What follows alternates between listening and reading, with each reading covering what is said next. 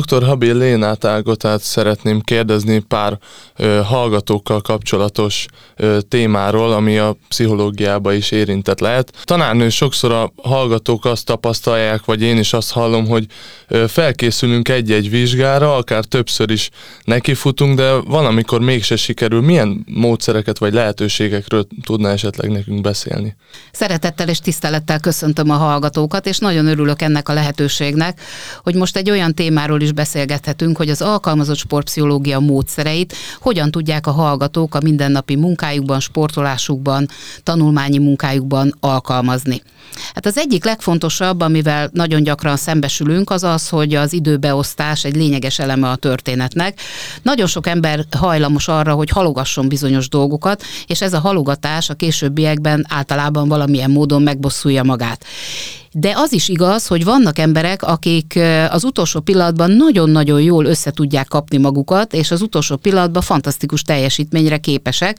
Általában ők versengő típusúak, ami pontosan azt jelenti, hogy még az utolsó pillanatban is egy úgynevezett serkentő, vagyis facilitáló szorongást élnek meg, ami jobb teljesítményre készteti őket. De sajnos azért a hallgatók nagy része inkább a debilizáló szorongással jellemző típusba tartozik, ami azt jelenti, hogy inkább a tanulmányi eredményüket akadályozó, illetve magát a teljesítményt akadályozó helyzetbe kerülnek a szorongás miatt.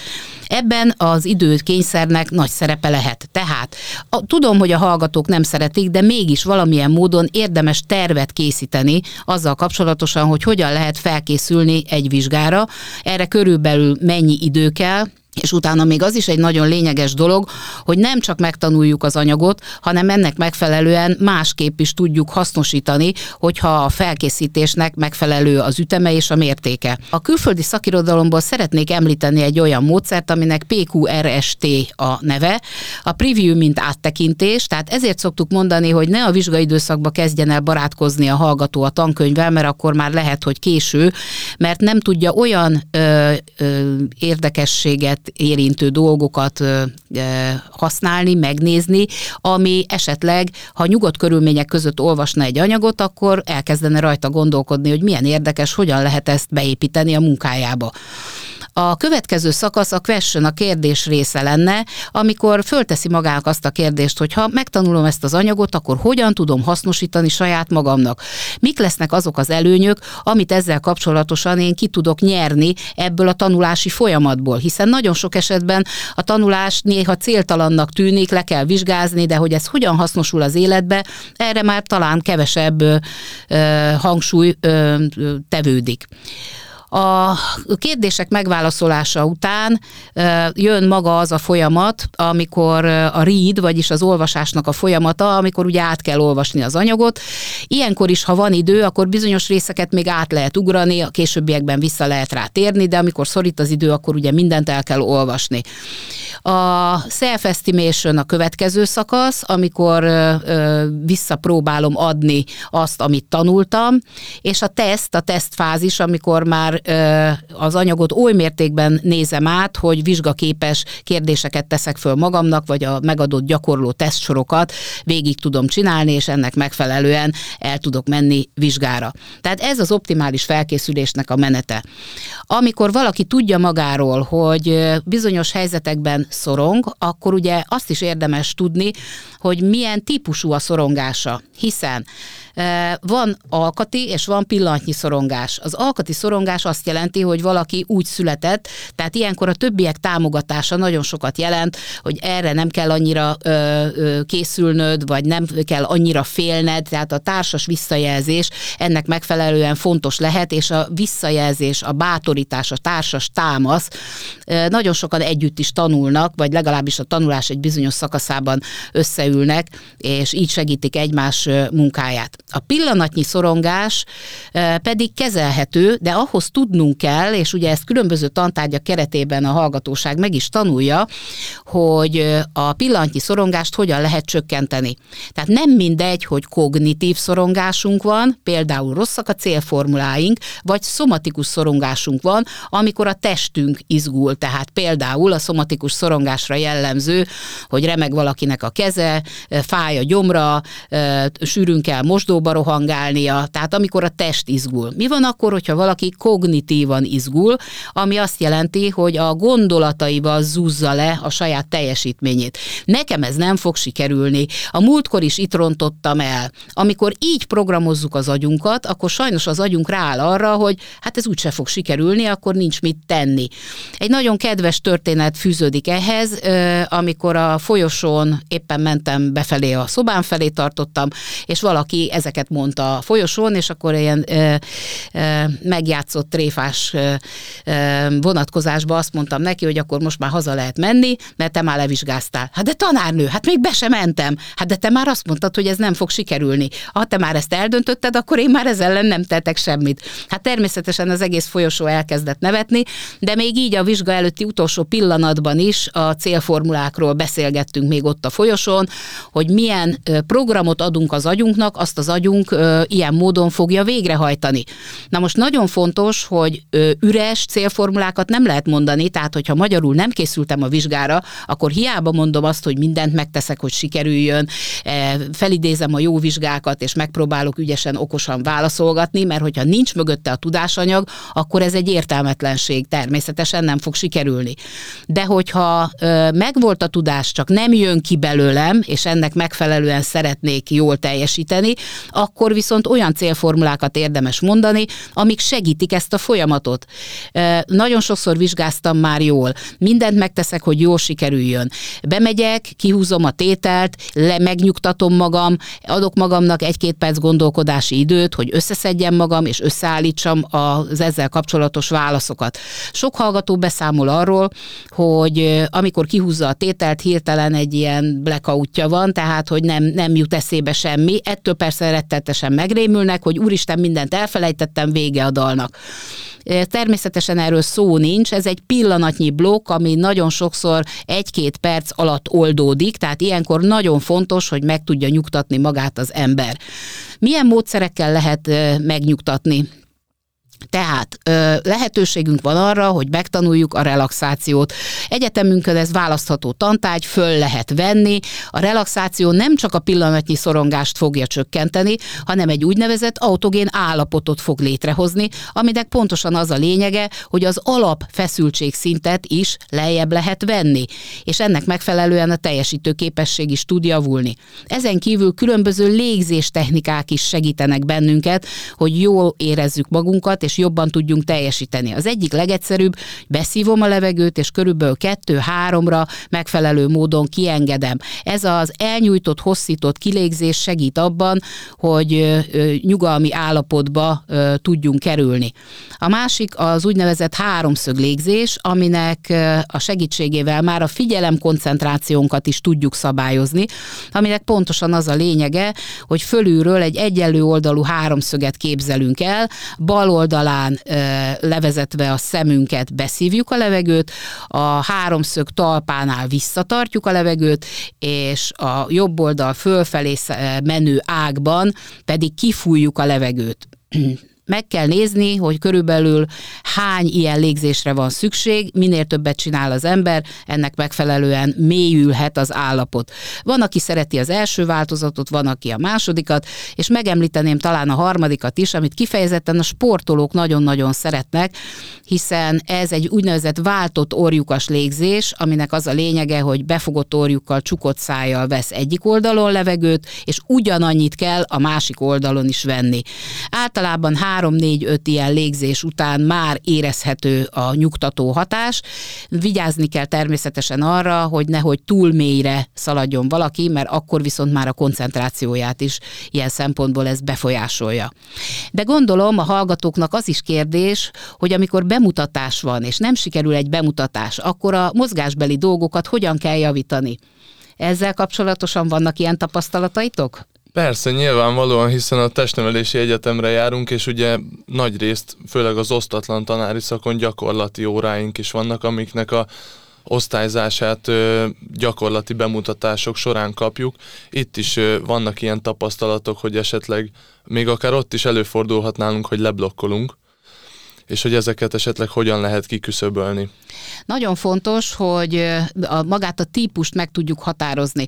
Tehát, hogyha valaki ólomnehézségűnek érzi a végtagjait, tompának, kábultnak érzi magát, az nagy valószínűséggel szintén a szorongásnak a jele lesz.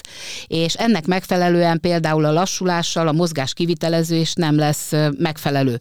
De előfordul a másik formája is, amikor valaki nagyon izgul, görcsössé válnak az izmai, ennek megfelelően a kivitelezés változik, hiszen a normál állapothoz képest, hogyha rövidebb az izomfeszülés, akkor természetesen a mozgás már nem fog megfelelő helyre menni, nem fog sikerülni. Éppen ezért nagyon fontos felidézni azt, hogy úgy szokták a sportolóim tréfásan mondani, hogy hol lakik a jó érzés. Tehát felidézni azt, amikor edzésen jól csináltam ezt a bizonyos mozgást. A célformula itt lehet például az, hogy csak úgy, mint edzésen. Azt nem szabad mondani, hogy ez is csak egy edzés, mert az agyunkat nem szabad becsapni, mert abban a pillanatban nem fog velünk szóba állni, idézőjelbe téve. De ténylegesen így van. Tehát a körülményeket lehet fölidézni mentálisan is, hogy csak úgy, mint edzésen. Azt a pontot megkeresni, hogy amikor például nekem jó volt a karhosszúságom, mármint az izomfeszülés mértékére gondolok, akkor a vállamba éreztem ezt az érzést. Felidézem ezt az érzést, ami segíteni fog a testemnek ahhoz, hogy ennek megfelelően a megfelelő távolságot el tudjam érni. Tehát mindenféleképpen ez úgynevezett optimális funkcionálási zónába kell tartani magam, és lehetőség szerint előidézni azt az állapotot, aminek a segítségével jól tudok szerepelni. Ez az optimális funkcionálási zóna azért is nagyon-nagyon fontos, nem csak fizikai szinten, hanem élettani, biológiai szinten is, hiszen amikor jó dolgokra gondolunk, akkor egészen megváltozik a hormonális állapotunk.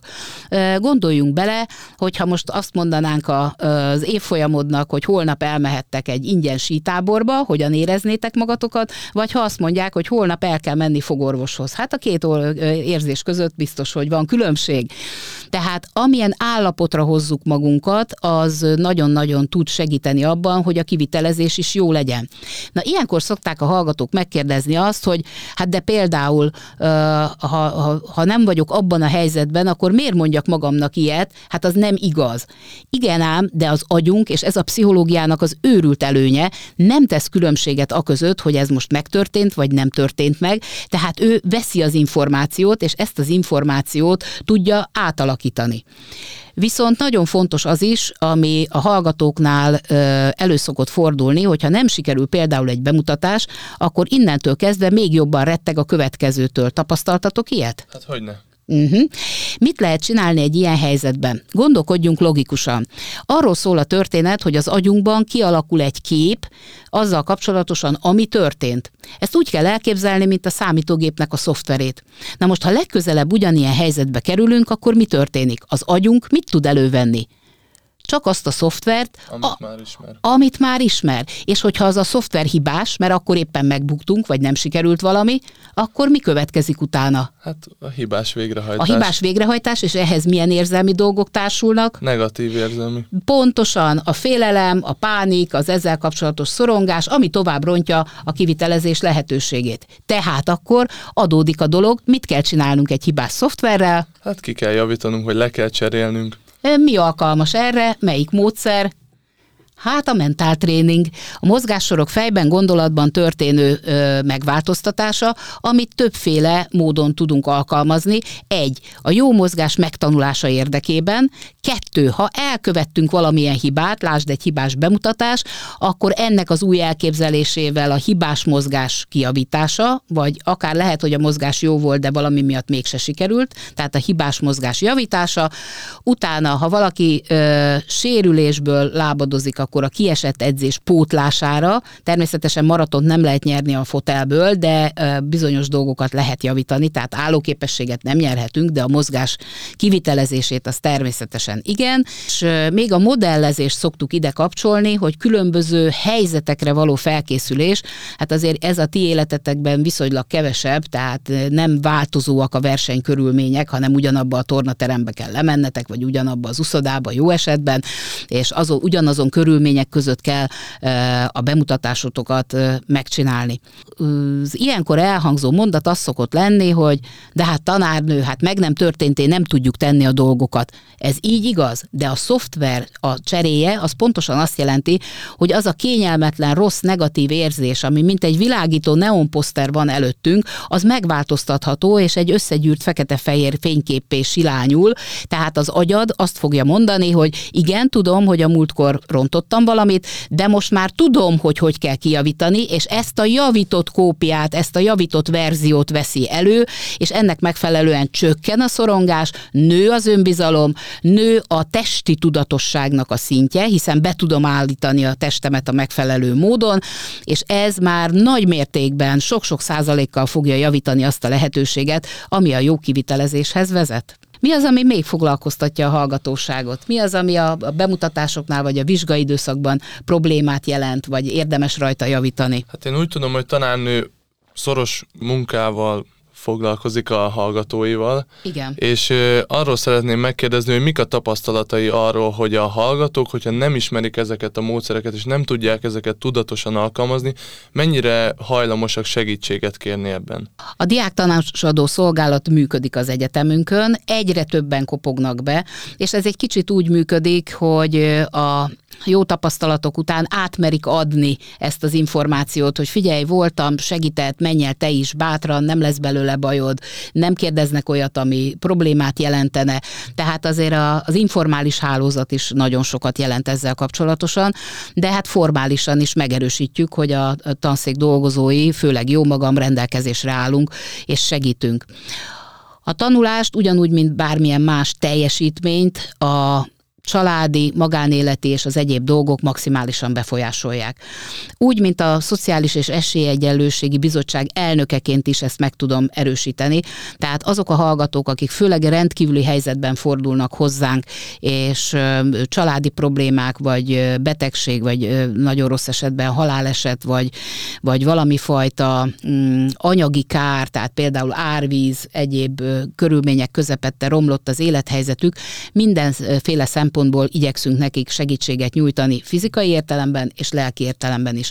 Azt tudni kell a diáktanácsadóról, hogy komplett fejlesztő vagy terápiás folyamatokat ugye értelemszerűen nem csinálunk, de hogyha a hallgatónak erre van szüksége, akkor megteremtjük a lehetőségét, és megkeressük azokat a szakembereket és azokat a helyszíneket, ahol ezeket a segítségeket igénybe tudják venni, és az esetek nagy részében természetesen térítésmentesen, hiszen a hallgatók általában a magánrendelésekre nehezebben tudnának eljutni. De több egyetemen is van olyan lehetőségünk és kapcsolatunk, hogy el tudjuk küldeni a hallgatót, ha úgy ítéljük meg, hogy az ő problémája nem nálunk oldható meg. És azon kívül is a nyomonkövetés, az utánkövetés is nagyon meghatározó, hiszen nem csak egyszer segítünk, hanem valakinek problémája van, akkor a továbbiakban is idézőjelbe téve fogjuk a kezét, hogy lehetőség szerint ki tudjon ebből lábalni. Ezzel kapcsolatosan azért egy dolgot mindenféleképpen megemlítenék, ez a csapásokkal való megküzdésnek a képessége. Ami azt jelenti, hogy sokan az elején föladják, hogy ezt úgyse lehet megoldani. Tehát az, hogy sohasem mond, hogy nem, vagy nem történt meg, vagy úgyse lehet megcsinálni, ebben azért nagyon-nagyon sok ráció van, de nem szabad a másik oldalra sem átbillenni, hogy akkor én ezt megcsinálom, bajnok leszek, és így tovább. Tehát az a jó hozzáállás, hogy tegyünk meg mindent azért, hogy a probléma meg tudjon oldódni.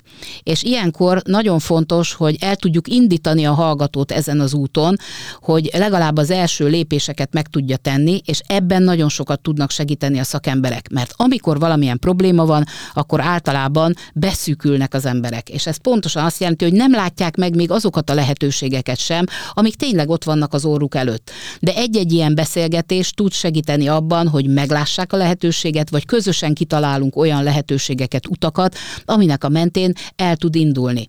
Amikor valaki problematikus helyzetben van, vagy krízisben van, akkor ez a nem normális viselkedés a normális, hiszen valaki megijed, fél, szorong, beszűkült, nem fogja meglátni, pontosan ebben segít a szakember.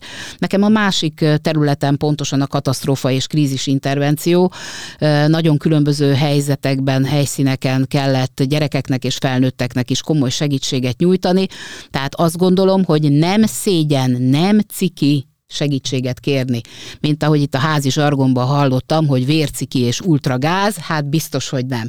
Arra gondoljunk, hogy minden más területen kérünk segítséget. Elmegyünk a fogorvoshoz, elmegyünk a könyvelőhöz, az adótanácsadóhoz, nem mi fogjuk megműteni a konyhaasztalon a vakbelünket. Akkor miért lenne rossz dolog, vagy helytelen dolog egy szakembertől segítséget kérni? Az viszont kétségtelenül igaz, hogy az emberek nagy részében még mindig él a pszichológia, klinikai pszichológiával történő azonosítása. Ez nem így van. A tanácsadás egy egészen más terület. Normális, épp egészséges emberek kerülnek valami miatt éppen bajba, vagy gondjuk van, vagy problémájuk van. Tehát ezt úgy kell tekinteni, hogy ez nem egyenlő azzal, hogy úristen, akkor én bolond vagyok, vagy elmebeteg vagyok, hanem van egy helyzet, amiben segítséget szeretnék kérni.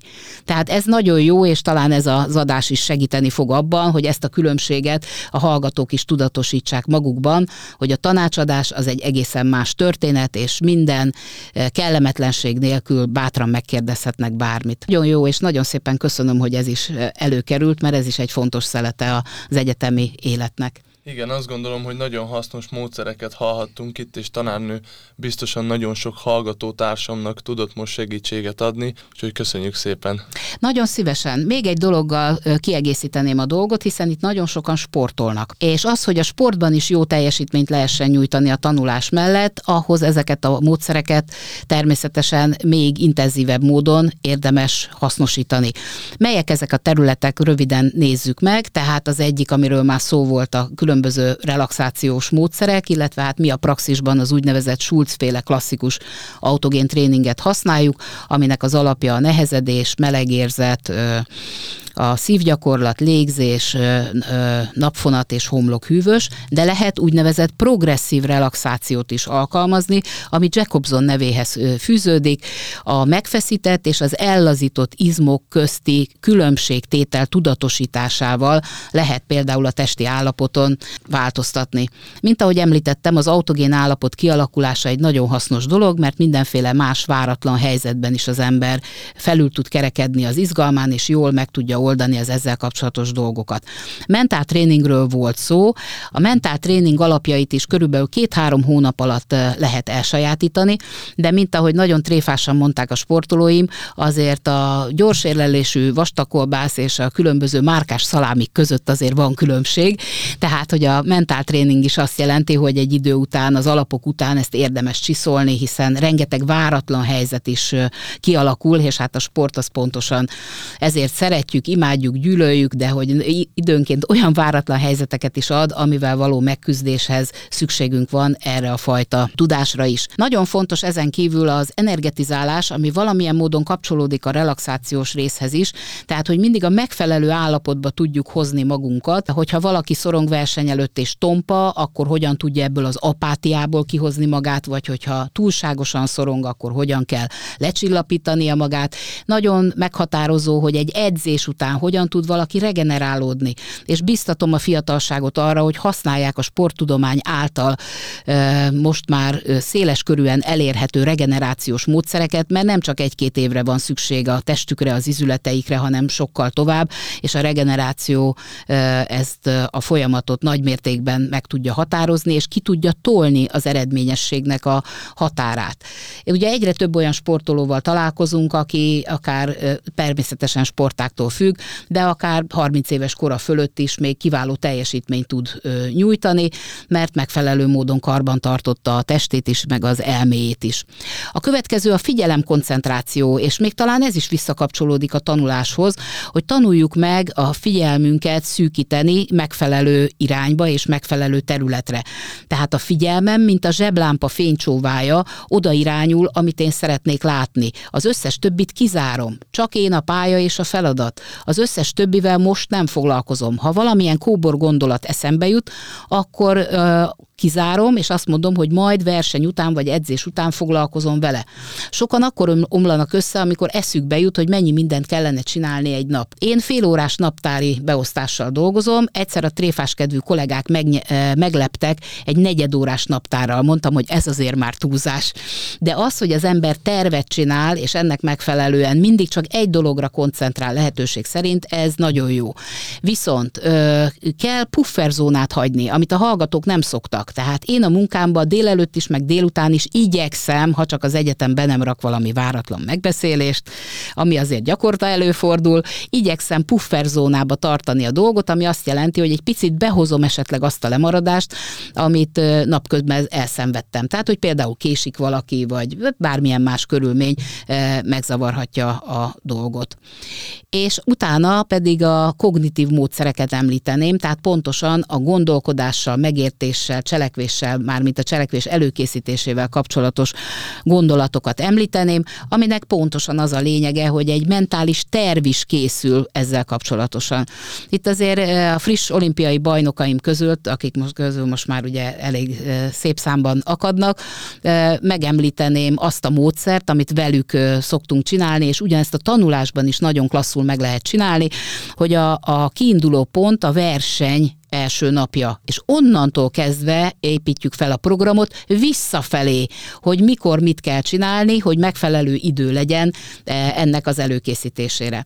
Akik versenysportolók, ha most olimpikonokba gondolkodunk, ugye most egy nagyon izgalmas időszak van, szakemberek számára is, de nem könnyű, hiszen ugye az előző olimpia egy évet tolódott, a következő évben mindenki kiheverte, vagy szerette volna kiheverni a fáradalmakat, viszont ez az év a szakemberek számára az egyik legnehezebb, hiszen a kvalifikáció megszerzése érdekében rengetegen szállnak harcba. Tehát most nekünk több a munkánk, mint az olimpia évében, mert akkor már ugye egy olimpiai kerettel kell idézőjelbe téve csak foglalkozni, de nem csak olimpikonokkal dolgozunk, hanem értelemszerűen utánpótlással is, egyetemi hallgatósággal is, tehát univerziádéra való felkészítéstől kezdve az országos bajnokságok, a MEFOB-ig mindenféle versenyre készítjük föl a fiatalokat. De én talán azt gondolom, hogy az ezzel kapcsolatos felkészülés nem csak a sportban, hanem a hétköznapi életben is, és a civil életben is ilyen szempontból meghatározó lesz.